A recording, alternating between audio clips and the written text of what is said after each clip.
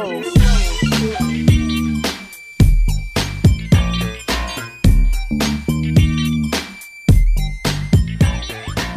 up, everybody? Welcome to another episode of the Two Smart Dummies podcast.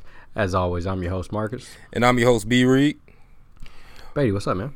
Nothing much, man. But before we get started, I want to give a shout out to Chad Burns and the Chad Burns Show. He had me on for an interview. We talked about the Sixers. We talked about Kobe Bryant and his impact on the league. Good interview, man. You can go to our page. We have a link to it at the Two Smart Dummies, or you can check his page out at Chad Burns Show. But yeah, I'd have a link under this podcast too. Shout out Chad Burns. All right, man.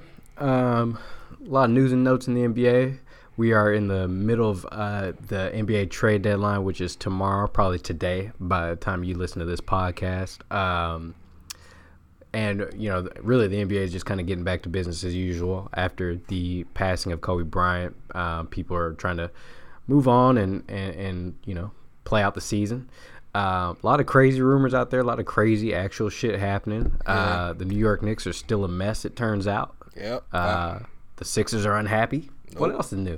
Yeah, man. They so the New York Knicks fired their GM. Was it GM or general? No, the basketball operations. Which one was it? Scott Mills. Yeah, Scott Mills. They fired Steve Scott Mills. Steve, whatever his name is, he was trash. Everything that they're doing is trash. Even with the firing of Fizdale, they're still not playing their young talent. They're still trotting, you know, Taj Gibson out there every night and playing Reggie Bullock and not letting players like, you know, Mitchell Robinson, Damian Dotson play. So it'll be really interesting to see what they're doing at the trade deadline. Marcus Morris is a hot topic in NBA. Everyone thinks that he'll go to one of the LA teams. But I just don't know what this Knicks team is doing. They fired their GM right before the trade deadline. That's exactly what I was going to say. No fucking sense. I have no clue what Dolan's doing, man. It's kind of like firing a GM right before a draft. I mean, it just doesn't make a whole lot of sense. Now, I read something that it has something to do with them hiring some type of PR marketing agency, and they've been directly talking with James Dolan and has his ear kind of like Isaiah Thomas did back in the day, and they are kind of directing some of these moves that he's making. Yeah, and then you see the reports that they want their next GM to be a former agent like Rob Pelinka or homeboy in Golden State, and that's the model they want to go after now. And basically, you know, following the trends, not doing things that they should be doing on their own damn accord. Copycat league, man.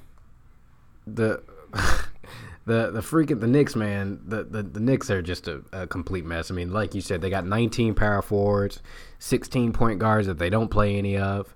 You know, at some point, do you think the NBA should just step in and be like, yo, this is one of the premier franchises in the largest city in the country, and y'all have been trash for 20 years. I think we surpassed that point, though. I think they should have stepped in a long time ago and done something. I mean, every time it looks like the Knicks may be heading in the right direction, they just completely fall apart. My biggest thing with the Knicks is what I've said several times.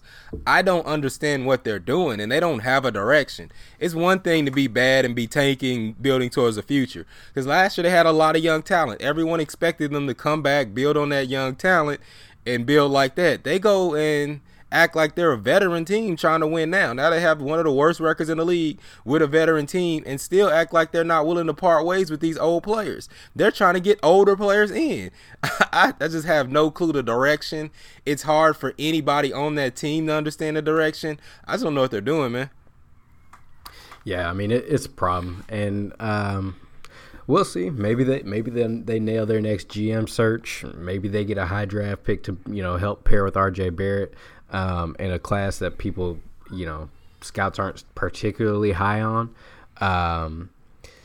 But what do you do if you're the Knicks? I mean, you know, there are reports that they're going to basically write Masai Ujiri a blank check, which I think would be a good move. Yeah. He's proven that he can build and rebuild. The Raptors are still they're on pace to win 59 or 60 games this year with no Kawhi, with a ton of injuries. But you and I talked about this a couple weeks ago. It just goes to show how good of a job that he and Nick Nurse have done in Toronto. Didn't they go after him before though? Before he went to Toronto, wasn't they hot after him then? I don't think so. I know the Wizards were. I thought they were in play for trying to get him also then before he went to Toronto. I'm not sure, maybe. But I don't know why anybody would sign on to this organization, period. I don't know why players would come there. I don't know why free agents. I don't know why coaches. I don't know why anybody would want to be attached to this organization. So enough about the Knicks, because no matter what they do, they're not going to be relevant this year. What did you make of the spat between Dillon Brooks, Ja Morant, and Andre Iguodala, Steph Curry? If you guys are out there listening and you missed it, Dillon Brooks made the comment that they can't wait to trade Andre Iguodala so that they can play him and show him what Memphis is about. Now, as a Memphis fan, I love that shit. Yeah. But Steph Curry chimed in. Just kind of came up with he tweeted a picture of Andre Iguodala and his Finals MVP. So it went back and forth. What do you make of that? Yeah, I mean, I like it. I like the young fellas having pride for their team and taking up for their team. I mean, initially when Iguodala didn't want to play for them, everyone assumed that the Memphis Grizzlies were going to be tanking. They weren't going to be competitive. Now that team has shown a lot of fire. I mean, Andre Iguodala could potentially come to this team and help them make a playoff push. Now, we don't think they're going to go for a championship, and that's what Andre Iguodala is playing for at this point in time in his career. So I understand his stance, too, for wanting to go to a championship team. But I don't blame the young guys for saying, okay, I mean, you don't want to come help us. He could be helping them, showing them how to play, showing them little tidbits that he learned. You know what I mean? He could be doing something. He could have been doing something all these months to help them even prepare to get traded. Everyone knows he want to get traded, but he could have been helping his team all year, and he chose not to even show up for the team. So I respect Ja Morant and Dillon Brooks coming out and saying, hey, you know what I mean? We want him to go play for another team so we can show him that we don't need him. That's what the NBA should be about, man. I hate all this lovey-dovey and showing respect to everybody. Yeah, and I like I said, I love what I'm seeing out of these young Memphis Grizzlies. They have been a pleasant surprise to me. And speaking of the trade deadline, Memphis has stood firm and said we're not going to buy him out. He will not be a buyout candidate. So either you're going to trade for him. Yeah, and it's not going to be a bad first-round pick. It's going to be something significant to get him. Or, this is a situation where Andre Iguodala also has to be careful because, you've seen this before where if he gets too lippy and decides that, he's going to try and force his hand, the Grizzlies could wait till after the trade deadline and the buyout time to make sure that a playoff team can't even sign him. You've seen that in the past, and hopefully it doesn't come to that here because Andre Iguodala is he's a very respected veteran in this league, good dude overall. If you're one of the LA teams, and listen, everyone's linked to the LA teams right now. Andre Iguodala, Darren Collison is going to come out of retirement to go there. They're going to trade Kyle Kuzma to the Knicks for so and so. Marcus Morris in a package. Which again, if you're the Knicks. Why? Yeah. I get Kuzma. That's a nice young asset, but that's your 19th power forward. I mean, he would be the youngest of them, so I could understand that. And I would get that, but so the reality is, and the NBA media loves LA. Yeah.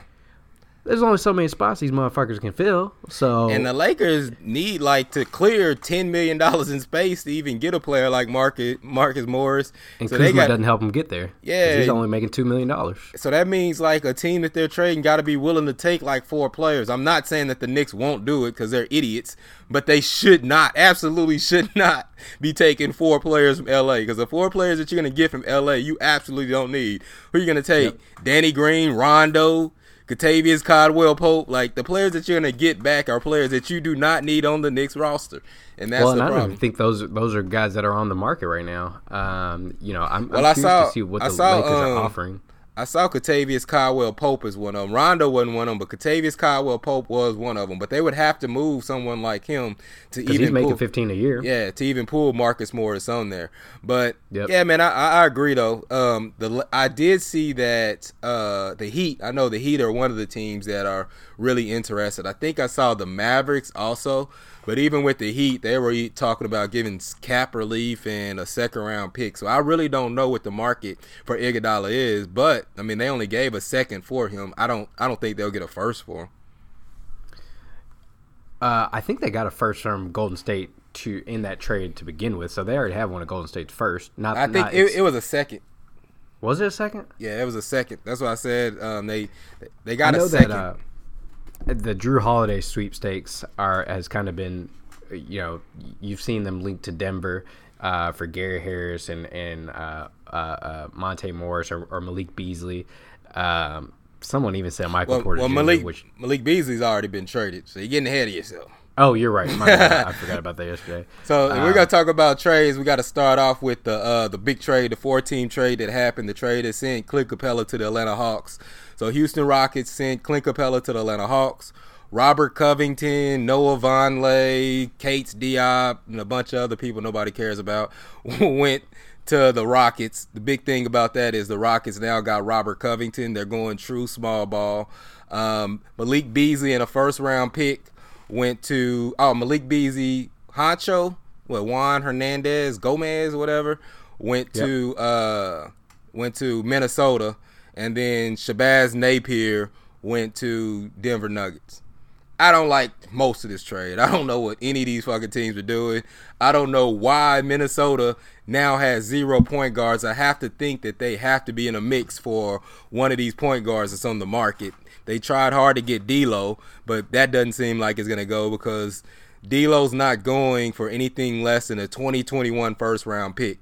Warriors have stuck their foot down and said they want a 2021 lottery pick. Minnesota has not budged on that yet. Yeah, and that everyone in Golden State believes that the 2021 draft will be a lot better than this draft, and they want an unprotected 2021 pick for anybody that's going to get D'Lo, and nobody's really budging on that. So 2021 must be a pretty nice draft.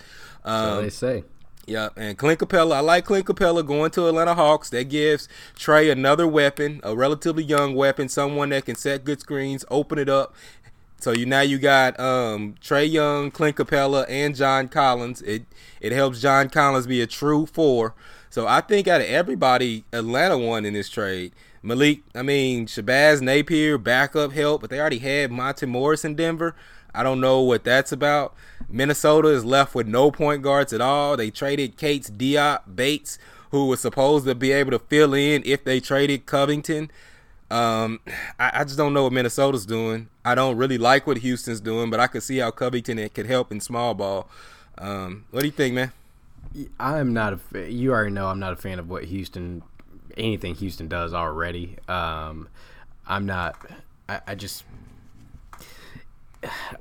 You trade away your centers in a playoffs. In the playoffs, you're gonna. I forgot. I think this might be key. I forgot in that trade they also got Jordan Bell. So they got Robert Covington, Kate Diop, and Jordan Bell. Some people with length that can do some different things, but Yeah, but those guys are like 6'7", 6'8", 6'9". They're not like, you know what I mean. Jokic is 7 foot. Anthony Davis is 7 foot. If Nurkic comes back for Portland, which we'll get to Portland in a second, I think Portland can mess around and make the playoffs. Even if it's not Nurkic, it's Whiteside, who we can say all we want to. He's a lazy bum, which he is, but he's still a problem that you have to face in the playoffs. Montrezl Harrell, yes, he's undersized, and the Clippers are going to try to address that. But if you're Houston, you're running against a bunch of teams that can play that run and gun style. I'm not sure that not having a center helps you, because I understand you need shooters around because Westbrook can't shoot. Harden goes on cold streaks in the playoffs, so I see what they're doing. But at some point, who's guarding Jokic and Anthony Davis? Well, I will say this, for whatever you say, and if people like it or not, you go back and look at the last 3 years, and James Harden has had some relatively good success guarding centers in the playoffs. Cat, I think Rudy Gobert, he's guarding him.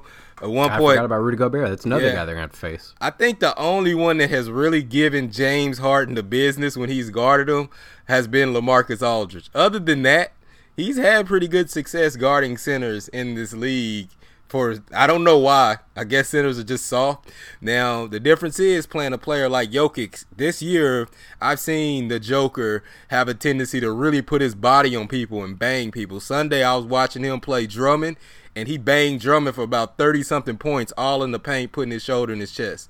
If Jokic's going to play like that, then Houston don't have a chance because they don't have anybody on the bench that can come in and help them with something like that. But the bigger problem is most of the centers in the NBA aren't playing like that, so it allows you to have a player like James Harden guard you and flop around and fall when he gets hit because they don't allow centers to really do that. And like Joel Embiid, like we talked about, or we're going to talk about, he's talking about playing on the perimeter more.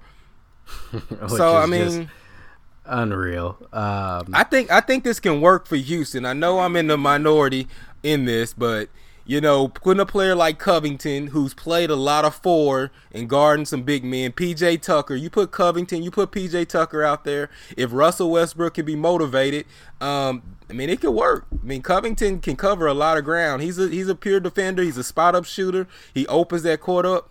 At the end of the day, it's all about their offense. We all know that. It's about putting four shooters around James Harden and Russell Westbrook and allowing them to pack the paint. Yeah, they will not be able to guard the center, but if that center is not effective, he's not going to be able to be on the court because they're going to spread you out. Because Covington is going to be on the outside. Tucker's going to be in the corner. That's going to open the lane. Who's going to sit in the lane and stop Westbrook and James Harden from driving? The Lakers. Yeah, I mean, they're a tough matchup. Lakers and the Clippers are a tough matchup, but that's what the game's about. When do you match up with them? How do you match up with them? Well, adjustments. And the thing about the playoffs, and Golden State is the exception, you know, Houston has shown year in, year out that they either shit the bed or they don't have the stamina, and their jump shots go cold. I mean, if you take away the one time where they lost to the Spurs with Kawhi Leonard, they're only losing to Golden State.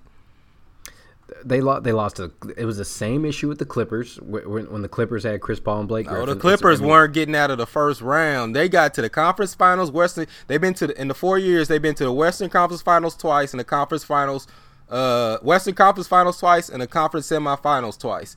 One time they lost to the Spurs when they had Kawhi Leonard. The other time they lost was last year when they lost to the Golden State Warriors in the Conference Semifinals. Other than that, they've been to the Western Conference Finals twice.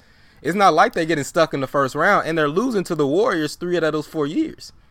And my point is, I think that the Rockets are,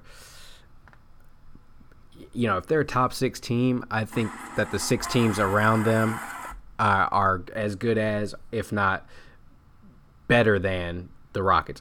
I'm not a believer in the Rockets. I think Utah can beat them. I think Denver can beat them. I think they'll probably beat Memphis or whomever comes at that 7th or 8th seed. But those top 6 seeds in the West, I just don't see. Dallas they might be able to get, but overall, I truly think that I don't think that they match up well with anybody in the West. Well, if you're looking at what past history, Utah has trouble with them in the playoffs. They put Utah out the last 2 years. But this is a different Utah team. I mean not that much different. I mean, you had Bogdan, you had Mike Conley. Yeah, you've added. But I mean, Rudy Gobert's having a great year this year. Yeah, but I mean, you just like them more because now they've added Covington, they've added Westbrook. They're athletic, they're really more dynamic, and the same things that gave Utah problems, Houston is better at. Center was never the problem against Utah. Denver during the regular season, I'm pretty sure Houston has blown Denver out twice, and it hadn't been close. They've just ran them off the court because they can't stay up with the pace. So I think you discount, yes, Houston has significant trouble defending teams right now, especially with centers. But on the flip side, those same teams are going to have trouble defending them because those big centers can't just sit there. A team like the Lakers will be versatile enough to play with them. but also can the Lakers score with them? I don't know that they can on a regular basis. The way that Houston shoots the ball, now especially adding a Robert Covington that can knock down threes too. Now you're spreading out 4 people around the baseline and all of them can knock down threes. You put out there Robert Covington, PJ Tucker, Eric Gordon, Russell Westbrook, and James Harden. You can say that on that or not, but anytime Westbrook can't shoot. I don't know where this comes from. Westbrook cannot shoot. He cannot, but he doesn't have to because there's no center under the goal. Who's guarding him one-on-one and stopping him getting in the lane? Again, it's going to depend on the matchup. There are 3 other teams that will be happy to let Westbrook come in and drive. The Lakers are one of them. I don't think so. I think all those teams, they have to guard Houston. You're looking at it from one perspective, from the perspective of Houston has to guard them. You're right, but they have to guard Houston too with no center on the floor. We'll see. I want to talk about a couple things real quick. Damian Lillard, good God. Now he I'll say he did not have a great game Tuesday against Denver, but player of the month in January though. What's that? He was a player of the month in January. Oh man, I mean he went 8 games in a row scoring at least 34 points. A couple triple doubles in there, a couple 50ers, a couple 60-point games. I mean, I don't know if it's being talked about enough. Talk about Mamba mentality. I mean, this is a scoring onslaught that, other than James Harden, you really haven't seen in quite a while. But I mean, if you look back, this is what he's been doing. In January and February, he gets hot. And he's done this the last 2 years. Now, the last couple of years, he's gotten hot and pushed him up to the 2 or 3 seed. Now we need to see if he can do that same thing, get hot and push them in the 4 or 5 seed range, because they don't want to get stuck in that 6th, 7th, 8th range, because they're in that 6th, 7th, 8th range. But right now, it's not even guaranteed that they make the playoffs. I think they're in desperate need of making a move. 10th right now. Yeah, they need to make some type of move. I think I've been saying I think they need to get off of Whiteside. Yeah, Nurkic may not come back, but the fact is you're not guaranteed to make the playoffs, and Whiteside's contract is very valuable. You can move Whiteside and get something for him, because when he leaves in the offseason and you don't re-sign him, you're not going to get anything for him. I would be curious to see if Portland could land Kevin Love or Tristan Thompson. Both those guys wanted to get the hell out of Cleveland. Kevin Love didn't want to go back to Oregon, though. I read that Kevin Love was not enthused about getting traded to Portland. Well, that's tough. And he has like 3 years, $90 million on his contract. But Kevin Love can still play, and I think he would help any team he goes to. I think I think he'd help Miami. I don't think Miami gets a deal done for a major player like a Drew Holiday, a Kevin Love, without including someone like Tyler Hero. Bam's not going to get traded, but Tyler Hero seems to be that dangling carrot. And what I was going to say earlier is I heard someone say that Denver was, if Denver included Michael Porter Jr., that they would get Drew Holiday. Yeah. Why the hell would you do that if you're Denver? Yeah. Why? Why would you do that? I mean, I don't know why. I mean, it would upgrade their guard play. If they're in win now mode, then maybe. If they don't trust his injury history, maybe. I mean, there's reasons to do it because Denver has been on the cusp of making that ascension.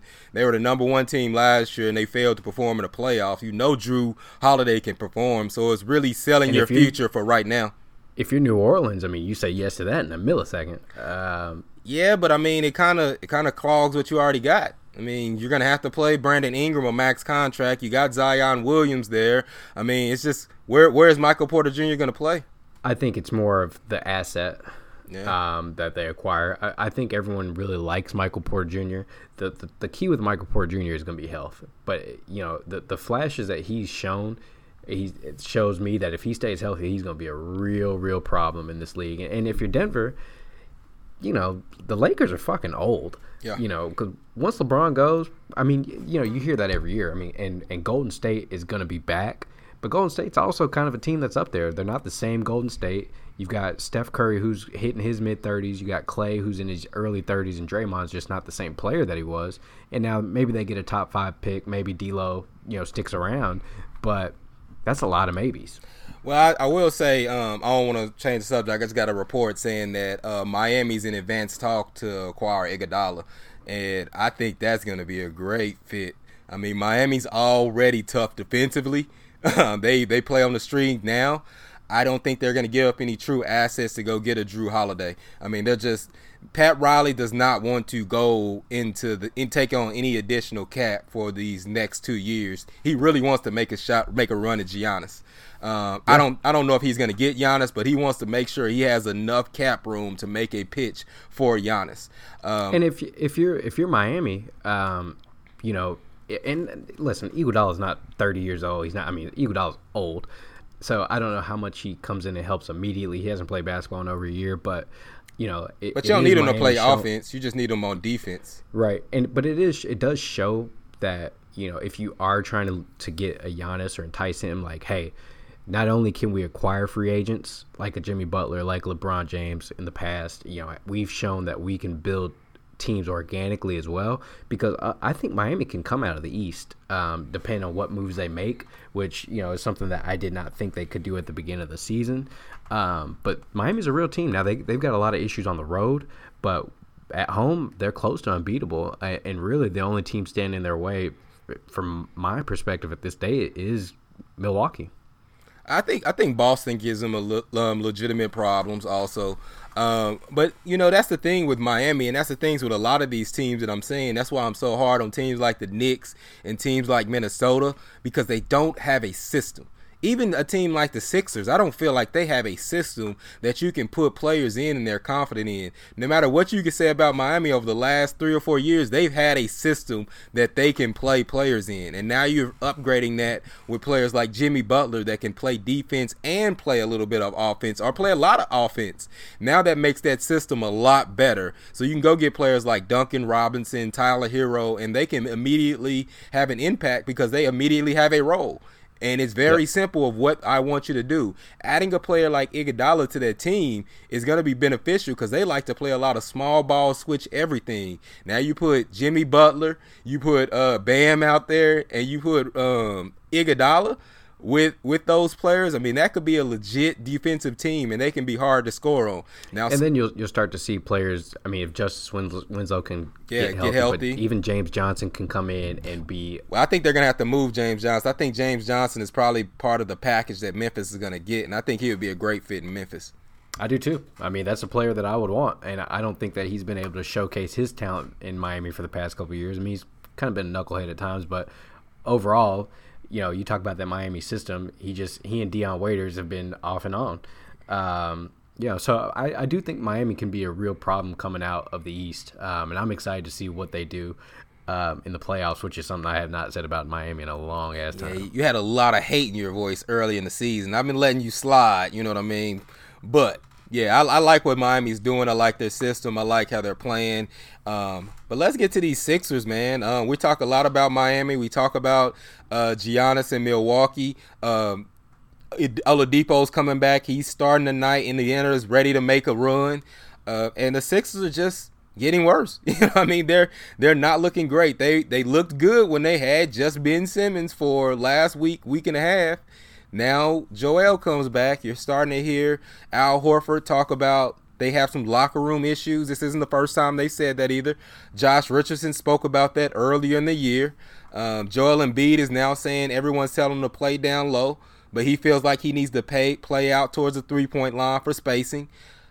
What do you make of this team, man? I think they need to make a move, and I think it needs to be a major move at the trade deadline.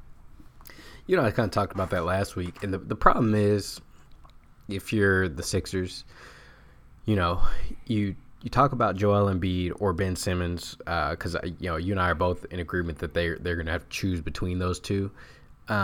If you do that right now at the trade deadline, you're probably going to get pennies on the dollar. Yeah, so let's get past that and say that's not going to happen, because we both know nobody's going to rush to make a decision on something like that. So what other moves can they make to fix this team?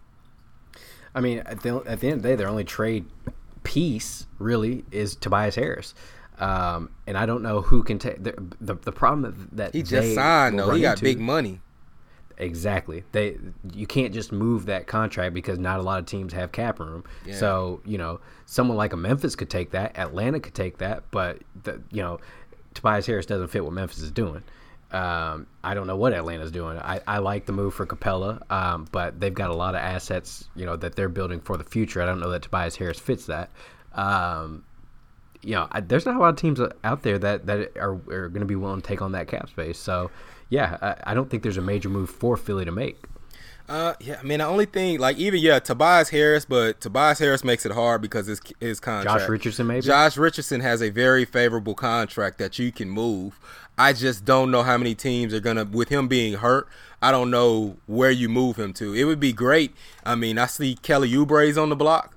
Maybe if they could move a Josh Richardson and what's the young kid that's been playing well? Matisse Thybulle. Matisse Thybulle. Maybe if you throw those two and a pick to Phoenix, maybe you can get a Kelly Oubre on that roster. He's shown that he can knock down. Thybulle does exactly what Philly wants. I mean, in order to improve the team, you're going to have to give something up. But Thybulle he's becoming a better shooter than when he started at the beginning of the season. But he's a lockdown defender. I mean, that's a dude that you know where Philly really fucked up. Philly really fucked up when they traded Mikal Bridges to Phoenix for Zaire Smith in that first. Mikal Bridges, he was a Philly. He went to Villanova. His mom worked in the organization. He was excited to be there. He matches perfectly for what they do, being a long defender that's a knockdown three-point shooter. He wasn't a young player. He was already developed, and he's doing great things out in Phoenix. If they would have just kept him, like Philly always looking for like a splash. Instead of just sticking with what they have, man. It's like the Sixers are trying, it's like they try multiple get-rich-quick schemes or pyramid schemes. It's like your boy who's always coming up, hey, man, I'm starting this business. Man, it's going to be fine. It's going to take off. And then the next week, he's like, oh, that didn't work out. But I'm on this. I'm going to try something else. It just they never stick with and believe in what they have. Now, I don't know. Maybe that was a pre-discussed deal even before the draft or something, and they had to do it. Maybe they didn't know Bridges was going to fall to him, but I couldn't believe they traded Bridges. That dude was so excited to get drafted by Philly. His mom was excited just to find out, we're going to trade you. He grew up in the organization. I just don't understand what teams do, how teams work sometimes. But yeah, I don't know a lot of things that Philly can do to fix this year, and I think wouldn't be surprised if Philly goes out in the first round this year to force them to make a move. I'm with you, and I think if they do, Brett Brown's got to go. Yeah. Elton Brand probably has to go.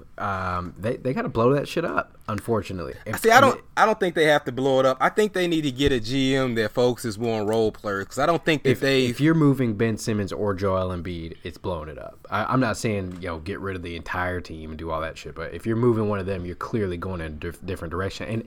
And I just don't think they got the balls to do it, man. I think if anything, they try to build some role players around them. And I agree with you. And the thing is, if you choose one of those guys, it dictates two vastly different styles. Yep. So it's not like, oh, well, they play the same type of game even though they're two different positions.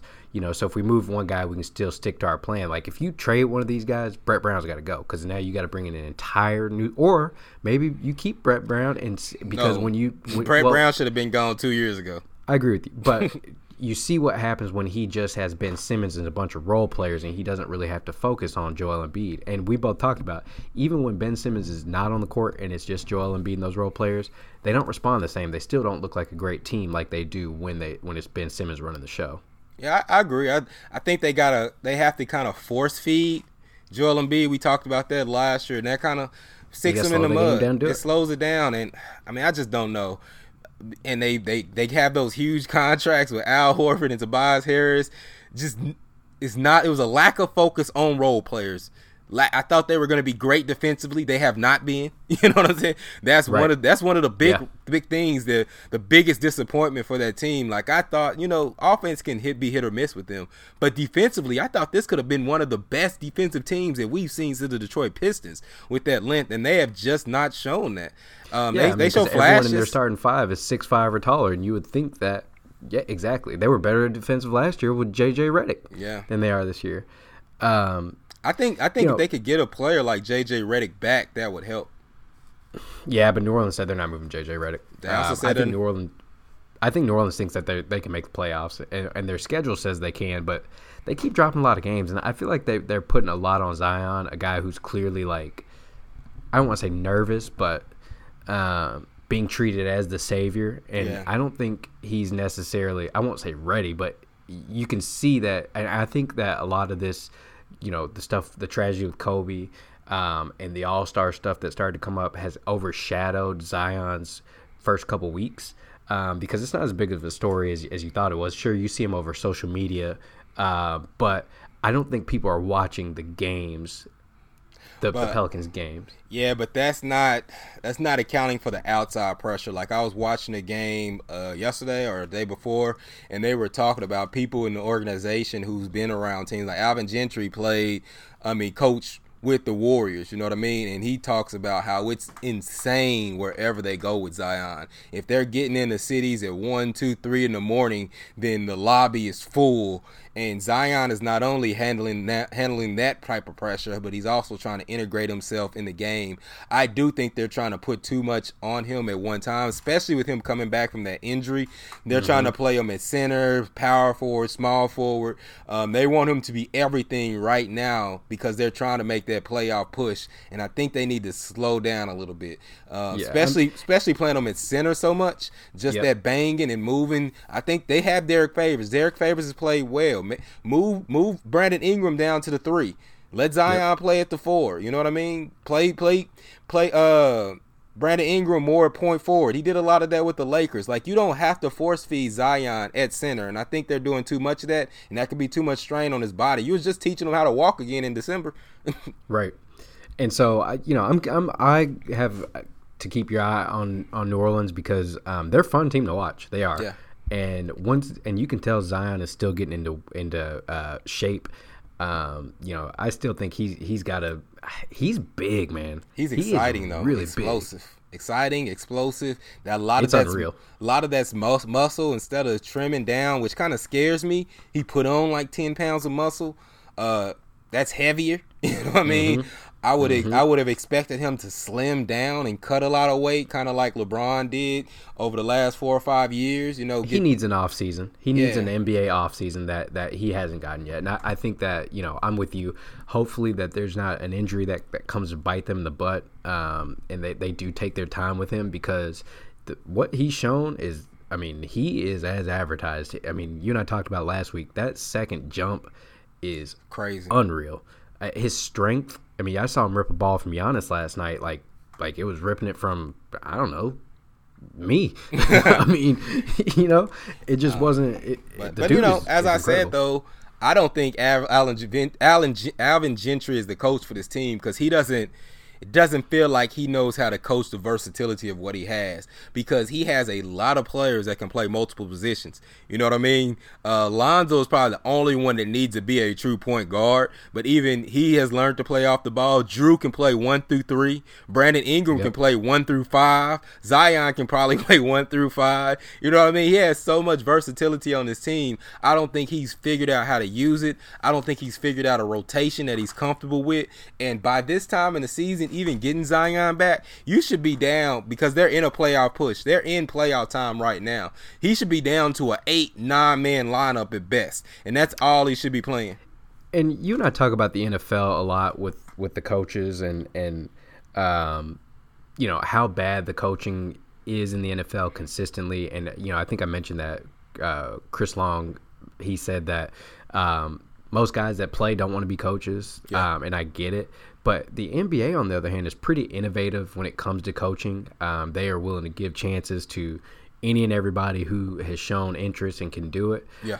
But again, if you're these organizations, it's kind of time to start looking around and saying, okay, Steve Kerr, successful coach and has been all around the game for 30 years. Yeah. You can go to Doc Rivers, was an analyst, a GM, a coach. You can go to Nick Nurse, who was in the G League. You can go to Budenholzer. The list goes on and on. Hiring young, innovative coaches is what's going to get you to the next level at the end of the day when you have premier talent. The days of being able to bring in a retread, not that Phil Jackson was a retread, and I won't bring that up, but bringing in these retread coaches, there's a reason George Karl isn't in the NBA anymore. Passed him by. Yeah. And Alvin Gentry's like that. Mike D'Antoni seems to kind of be in that window to where his system and his style and his fingerprints may be on the game, but he can't perfect it, and it could be because the game has passed him by. Rick Carlisle is the only exception to that. Rick Carlisle has done well.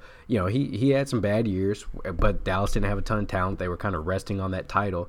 But you can see the good coaches around the league typically are young guys who have done different things. If they didn't play, they were analysts. If they weren't analysts, they were in the front office. If they weren't front office, they were closely with agents. And that is it's a new NBA. But I mean, you got even when you say that, like Rick Carlisle, or Eric Spoelstra, or Greg Popovich, or Brad Stevens, they're unique because they are in line with the GM, the organization. Like, they're all in line, and they have pretty good job security. So you can do different things. You can have bad years as long as your players and talents developing, even during bad years. Like when Dallas was bad, you saw players developing. You see players getting better, and your owner has a trust in you to do that. If your owner doesn't have a trust in you to do that, then you can't do those type of things, and you're always trying to rush so you can win. Like Alvin Gentry is obviously coaching for his job. You can tell by the pressure that he's under, the lineup that he's doing. You can hear it when you talk to David Griffin. Yeah. I don't think that Alvin Gentry makes it past this year, and he probably shouldn't. Definitely not. I mean, I don't think Alvin Gentry should. I mean, they have a good enough record where you couldn't fire him, but they might have been better off getting rid of him early. Yeah, I mean, but there's so many good young coaches in the league, and I mean, but there's been some misses. You and I were both high on Luke Walton, and Luke Walton has shown me that I don't think he's a good coach. Maybe he just can't win in Sacramento. Maybe it's not possible. Maybe LeBron was onto something. Like, this dude don't know what he's doing. But you look around the league. You got what Taylor Jenkins is doing in Memphis. You got Mike Malone, who's these aren't free agent destinations.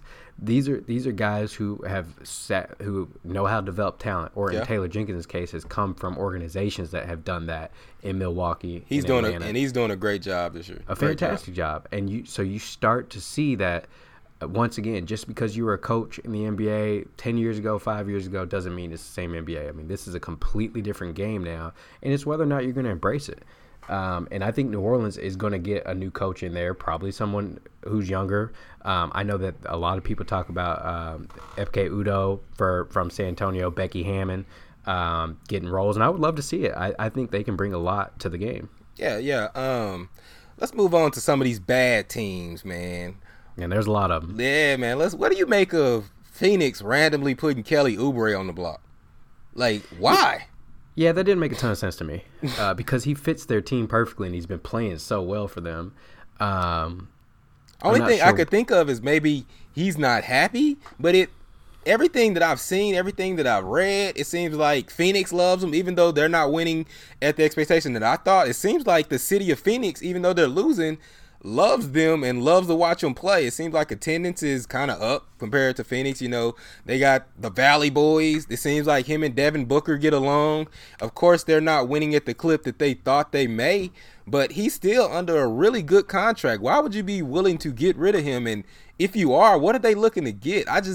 There's nothing about that move that I understand. I mean, I know they have several power forwards. Mikal Bridges is stepping up, but unless you're making a move to bring some kind of big player in. Now, I was speculating earlier that Phoenix and Detroit is playing right now. I could see them trading like a, Kelly Oubre, Aaron Baines, and trying to get Andre Drummond in there because it just seems like the type of move that Phoenix would make. DeAndre Ayton, obviously he wants to play the 4. He doesn't love playing the 5. Getting a true center in there is something that they've been looking to do. There's not a lot of them out there, and there's only a couple teams that have enough cap room to absorb Andre Drummond and re-sign him. Because even if you bring him on, he has a $29 million option even if you don't extend him. And if you try to extend him, he's looking at money. He wants a $100 million contract. So that's kind of the reason that Detroit is stalled. I know that Phoenix have been really high on Luke Kennard. I'm just interested. Them putting Kelly Oubre on the block seems like a move for Drummond to me because that's the only team that makes sense. Well, no point of us talking about that anymore because Woj, and Woj is in the know.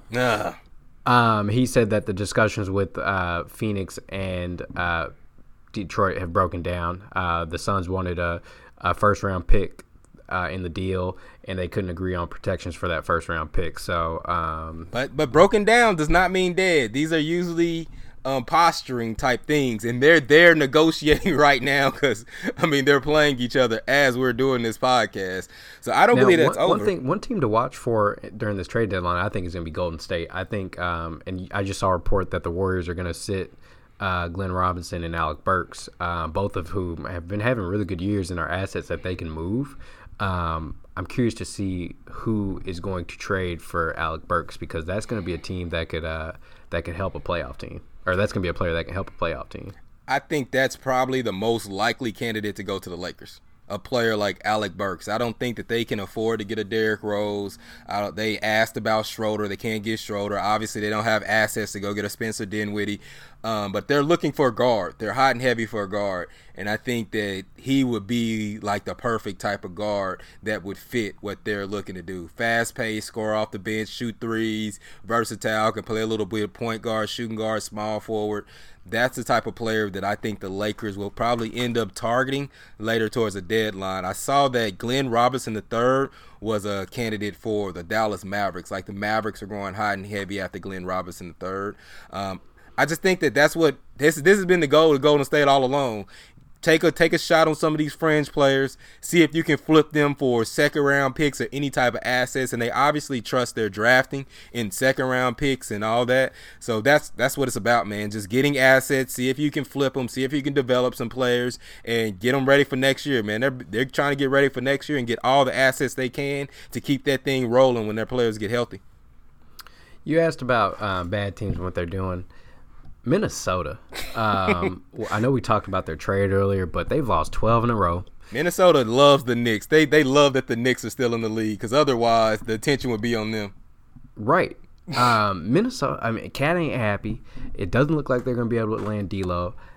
They're going to be starting Jarrett Culver at point guard, who Jarrett Culver's had an okay year. He's a rookie. It's going to be a couple. That's a developmental player. It looks like they want to get Andrew Wiggins on the first thing smoking out of there. Yeah, all the trade packages for D'Lo included Andrew Wiggins, and it, by all accounts, man, I don't know if that D'Lo trade is truly dead, because it depends on how much they want to appease Cat. Because as of right now, they have no point guard on the roster, as you said. The only thing that I heard that was holding up that deal was the fact that Golden State wants an unprotected 2021 pick. Now, Minnesota's willing to give them a pick this year. They were willing to give them 2 or 3 picks this year. Yep, which is why they made the trade that they did. Yeah, so I don't know that D'Lo trade is truly dead, because as many games as they lost is unhappy, and they just traded a bunch of young talent out. Like I said, they traded Kates Diop, and they traded Shabazz Napier, who was doing very well for them. Mm-hmm. At a cheap price. So you have to be getting a point guard. There has to be a bigger move in play that we don't see based on that trade. Because I know they didn't do this for Malik Beasley and Juan Hernandez-Gomez. Right. I mean, unless you're banking on getting a top 3 pick, which isn't guaranteed in this lottery, and pairing him with a LaMelo Ball or Cole Anthony or they already Andre did that. Edwards. They did that to get Culver. I mean, they traded up to get Culver. You know what I mean? That was supposed to be. So how many times are you going to do that? Is Cat going to be satisfied with that? Culver was supposed to be the answer. You traded to get him. He's had some major struggles. You know what I mean? Did Cat not just sign an extension? Yeah, he did. And that's one of the things why he has really no leg to stand on. Yeah, I don't know what the deal is with them. I don't know what their plan is. All I know is that, you know, and again, if you're Cat, the one thing for me is why sign that extension? Like, if you really want to hold these teams, a franchise that has shown over how many years, 25 years, that they're not a great franchise. If you want to stay there or you want to be loyal to them, hold their feet to the fire and like, hey, I'm not signing this extension till y'all get somebody in here and get me some help, because they haven't really done that since he's been there. They didn't do it for KG, with the exception of a small 3-year window, which speaks more to how good KG was and how good Flip Saunders was as opposed to the organization. But the Timberwolves have a problem, and if it weren't for the Knicks, we'd be talking about getting their asses up out of Minnesota. That's how bad they've been for how many years. Yeah, and the reason why you signed the contract is because you want that extension. You want that max level extension for what he put in there. Like you said before, not a lot of players turned down that extension. AD didn't turn down the extension. You almost can't. You know what I mean? You sign it and then say I want to be traded, I guess. Yeah, you almost have to take that extension and then deal with the consequences later. And that's what he did. So I can't really blame him for that, but now you have no room, you have no leg to stand on. I mean, if you want to sit out games, you can. You want to hold out, you can. If you want to be disgruntled in the locker room, you can. But that's the only way you're going to make them do something. I'm giving them the benefit of the doubt. I have no reason to give them the benefit of the doubt because they've been terrible all these years. But just based on that trade, there has to be another move coming. They saw Culver at point guard early in the season. He did okay. He didn't do better than Shabazz Napier. I'm pretty sure you didn't have to get rid of Shabazz Napier. You know what I mean? So there has to be another move coming. I've heard Dennis Smith Jr. being linked to going to Minnesota. Yuck. I mean, that's not the answer. They want D'Lo. I just don't think that D'Lo trade's dead. I mean, I want to see how hard. I don't think Golden State is inclined to trade D'Lo right now. It's not smart unless you pay their price. That's why I said if they get D'Lo, they're gonna overpay for him. But I don't know if they're in a position where they can't do that at this point in time. And that's what I was gonna say. If it comes down to that, and Cat already signed his extension, and Cat and D'Lo just want to play together, which all reports show that they do. Fuck it. Get the pick, figure out the rest later. Draft picks in the NBA are a dime a damn dozen. Oklahoma City has 19 of them right now. New Orleans got the other 30. So I think my problem. I know it's bad to trade an unprotected pick, but at some point you got to try to win. And do you not believe? Obviously, the organization doesn't believe in that move themselves. Because if you did and you believe that move can truly help you, then that number one unprotected pick isn't going to be worth shit anyway. Look at what Boston did. They had all them assets for all those years. They had the Kings pick, the Grizzlies pick that they were banking were both going to be top 5 draft picks. And guess what? Neither of them were top 5 draft picks. Barely lottery picks in the case of Sacramento last year and Memphis right now. They're going to get even if Memphis doesn't make the playoffs, you're looking at the 13th, 14th pick. And I'm with you. Win. That pick is going to be minuscule at some point. Like the Grizzlies don't give a fuck about this pick. The Kings don't give a crap about that pick last year. You just at some point you need to make the decision as an organization that, hey, Cat's our guy. We're going to build around him, and we're going to build a winner here in Minnesota, especially since everyone around you in your region is awful. Yeah, the Bulls stink. You have a chance. Yeah, I mean, I don't understand. So, but bad organizations do bad organization things. The Suns are a bad organization. The Timberwolves are a bad organization. I think they're going to rekindle talks with Golden State and make one last push. I don't know if they ultimately do it. I just don't know how young you want to be. I mean, even if you can get rid of Wiggins, you know what I mean? But even if you do, you still got Culver on the team. You got Cat, who's like, 22, 23, something like 24. Mm-hmm. I think Cat's like 25, 26 now. He's been in the league a minute. Yeah, but Cat came out. He was like one of the youngest players. He came out at like 18. Like, he couldn't be more than 24. Yeah, you might be right. And you got Culver. Like, how young do you want to be?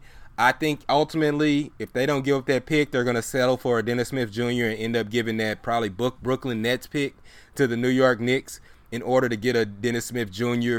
who he could thrive in Minnesota. We haven't seen him like really. That would be a system.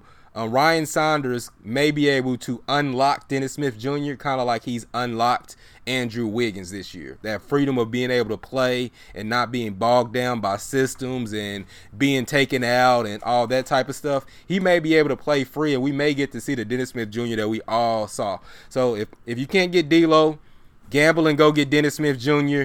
and then see how it plays out. Maybe he can appease Cat, but all in all, I don't like what Minnesota's doing.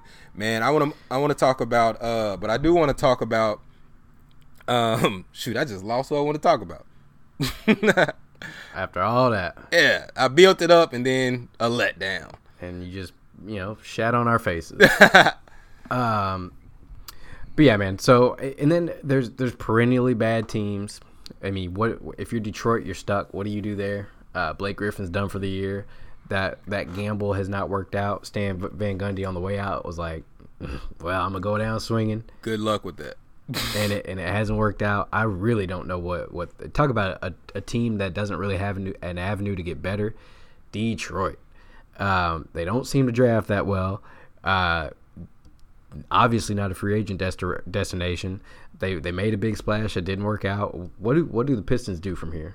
Yeah, I think they're desperate to trade Drummond, but the fact that Drummond, because he was supposed to go to Atlanta really wanted Drummond, but the fact that Drummond values himself higher than other teams value him because he hadn't won shit. He's a fantasy stat stuffer, but that doesn't accumulate wins, and that's what GMs are looking at. He has like a $29 million option, and even if he doesn't pick that option up, he wants this huge extension. So teams, they don't really want to commit that type of money to him. If he was just going to guarantee pick up the option, but if you trade him to a place that he doesn't want to be, then he may not pick up the option. So you're not going to give a ton of assets to get him. Are you going to commit to signing him to the amount of money that that his agent is saying that he wants? Do you believe in him? And at that point, how many teams even had the cap room? It was narrowed down to Atlanta, probably a team like Phoenix. Atlanta now has Clint Capella. They're out. The only option that I see is Phoenix. So what are you going to do? Otherwise, you're just going to have to hope that he doesn't pick up that option. At least you get the cap room. But I don't know where they go from here. I think Detroit is in purgatory. I don't like where they're at. Yeah, I mean, I kind of look around the NBA and I see, there's even the Knicks. I see an avenue in which they can get better. But as I look around, the only team with no damn hope, it truly is Detroit. Charlotte, maybe. I mean, they can. Maybe Charlotte got young talent. They're rebuilding. They got talent. They got P.J. Washington. They got Miles Bridges, Devontae Graham, Terry Rozier. Graham, yeah. You know what I mean? They have hope. They're showing signs. They're competitive. They're growing. They have a little bit of cap room to do something later. But when you look at the bottom dwellers of the league right now, Golden State is going to be back next year. Okay, they took the year off.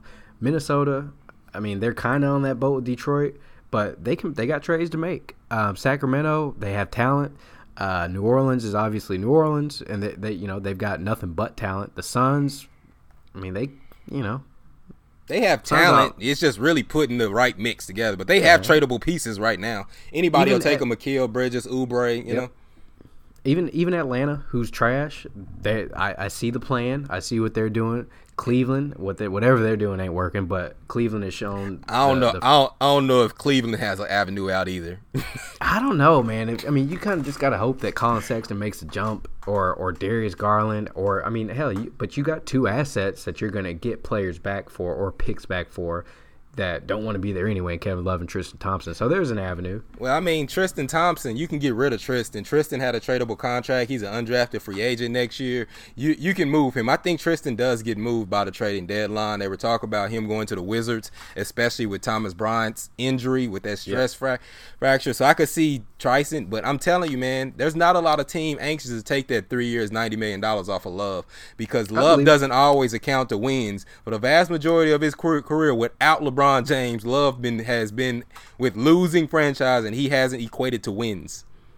I agree with you, but I mean, Kevin Love's still a really good player, and there's not a lot of Kevin Loves out there. Shit, that's really who Houston should have got. Because if you want to just go fucking and go all offense, then at least Kevin Love can play some center. You know what I mean? Right, exactly. And you know that he'll bust out, a 20-20 game every now and again, a meaningful 20-20 game. He can sit in the corner. He can spot up shoot. He has everything. Now, I don't know what they could have done to make that match. I doubt that Cleveland Cavaliers was looking to take on Clint Capella, so it probably didn't work. But if they could have got in to be a third or fourth team in there and give away some of those draft picks, at the end of the day, all these teams are trying to keep draft picks. How fucking young do you want to be? Like, how young do you want to be realistically? Now, when we talked a lot about Houston, but we didn't mention they are trying to get a center. Last time I checked, they were in line for some center in the Eastern Conference. I can't think of a lot of teams. I'm guessing it's probably like a Daniel Theus, maybe a Christian Wood. It's not going to be like a huge name. It's just going to be somebody who can be a spot filler.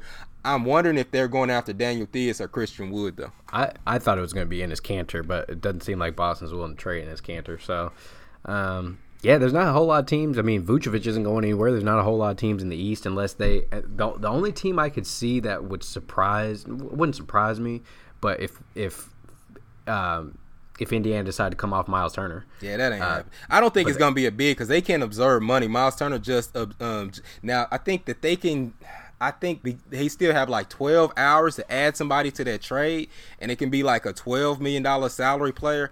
Another player to watch, which could be sneaky, is Kelly Olynyk or Miles Leonard, because those two players are on a 1-year contract, and I think they can absorb them in the trade for that Clint Capella trade and squeeze them in. Those are two centers that on a 1-year deal Miami is looking to get rid of that could help them and could fit what they're trying to do. Both can hit threes and can guard centers. What are the odds that Miami trades 3 of their white players by tomorrow? The only one they're going to keep is Duncan.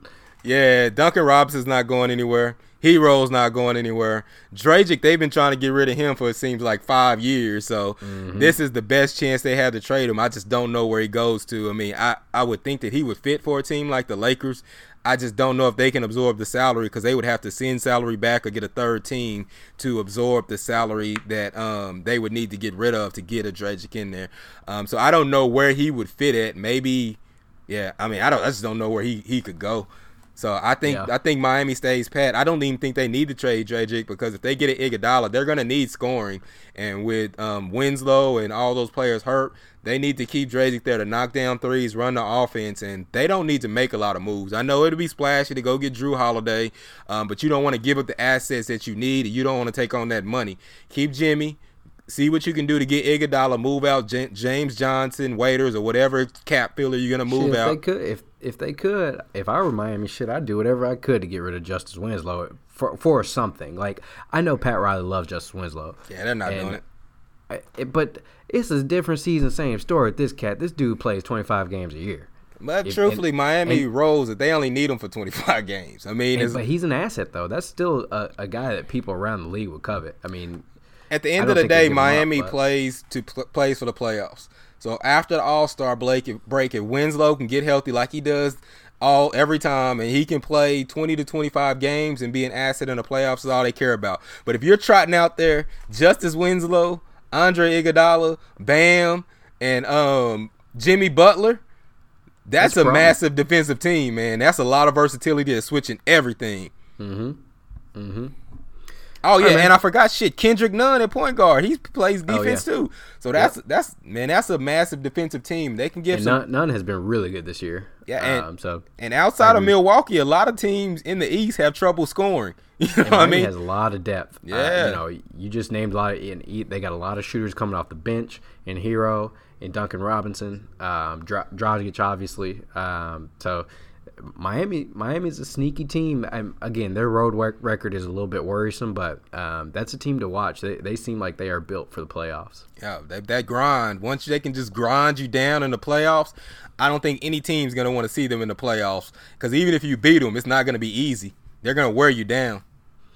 The reports are that they're trying to get Gallinari as well. I wonder what they would have to give OKC for that, because OKC is looking to move somebody. Yeah, I mean, Gallinari fits in what they're trying to do, just because he doesn't have that long-term salary that'll bog you down. I just don't know what OKC wants. I mean, hell, they couldn't want draft picks.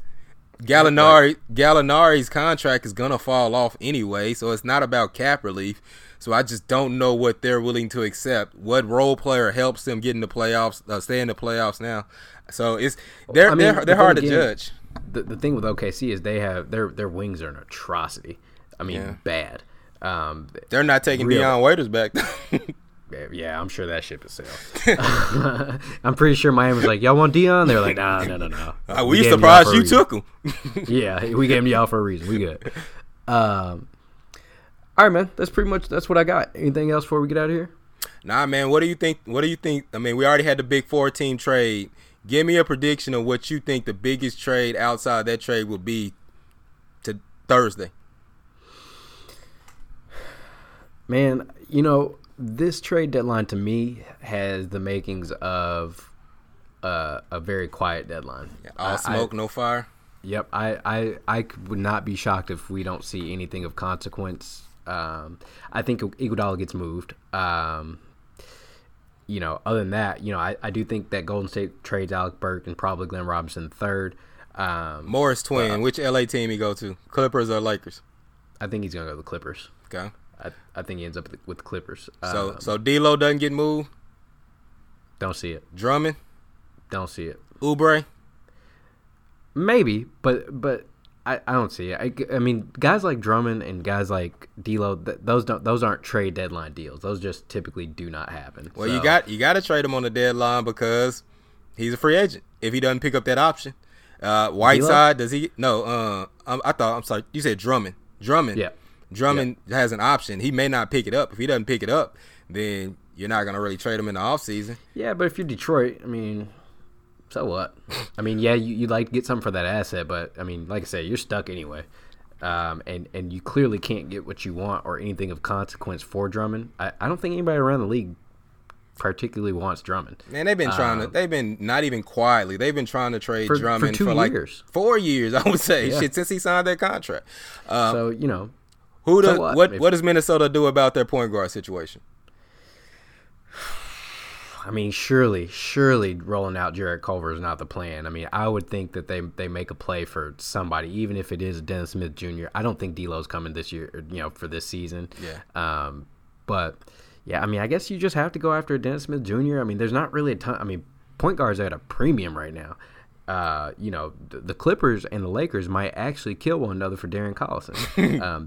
That's literally. That's like a legitimate position of need for a lot of teams around the NBA right now, and there's not a lot of teams that are willing to give up good ones. So, Dennis Smith Jr. I can see, and I hope that happens for him in his career, but I don't think this is going to be a big trade deadline. I know it was a couple years ago or last year, whatever it was, but I don't see a lot of moves that make sense because nobody has any damn money.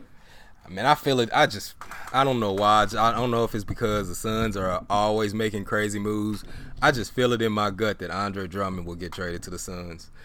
I feel like Andre Drummond will get traded to the Suns. I don't know what the package is. I think it's going to be something like Kelly Oubre, Aaron Baines, maybe a Frank Kaminsky, some shit like that. And Kelly Oubre ends up being a Pistons and filling a small forward need. And Andre Drummond ends up with the Suns. I don't think that D'Lo gets traded. I just don't think there's any incentive for Golden State to trade D'Lo right now. They can make those same trades in the offseason. They actually want to see what Curry and D'Lo look like together. And also there's this thing where if they wait until the offseason to trade D'Lo, then it actually helps their cap.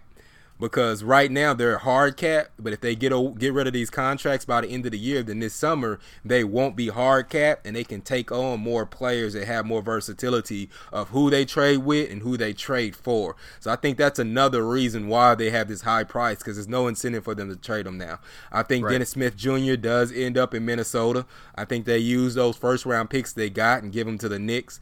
Marcus Morris, I think he ends up in the Clippers because the Lakers, I just don't see. But, teams have a tendency to help the Lakers for no fucking reason at all. So I say Marcus Morris ends up with the Lakers. Popovich chagrin. Yeah, like Wizards step in and take like 5 players for no reason. You know what I mean? So, but you know what the crazy thing is? It's not that they help the Lakers. The Lakers give up good players. Yeah, I mean, I should say that because I guess all the players that they send to the Wizards are working out for the Wizards. Bonga, Montrezl Wagner. They got David Bertans from the Marcus Morris trade before, so.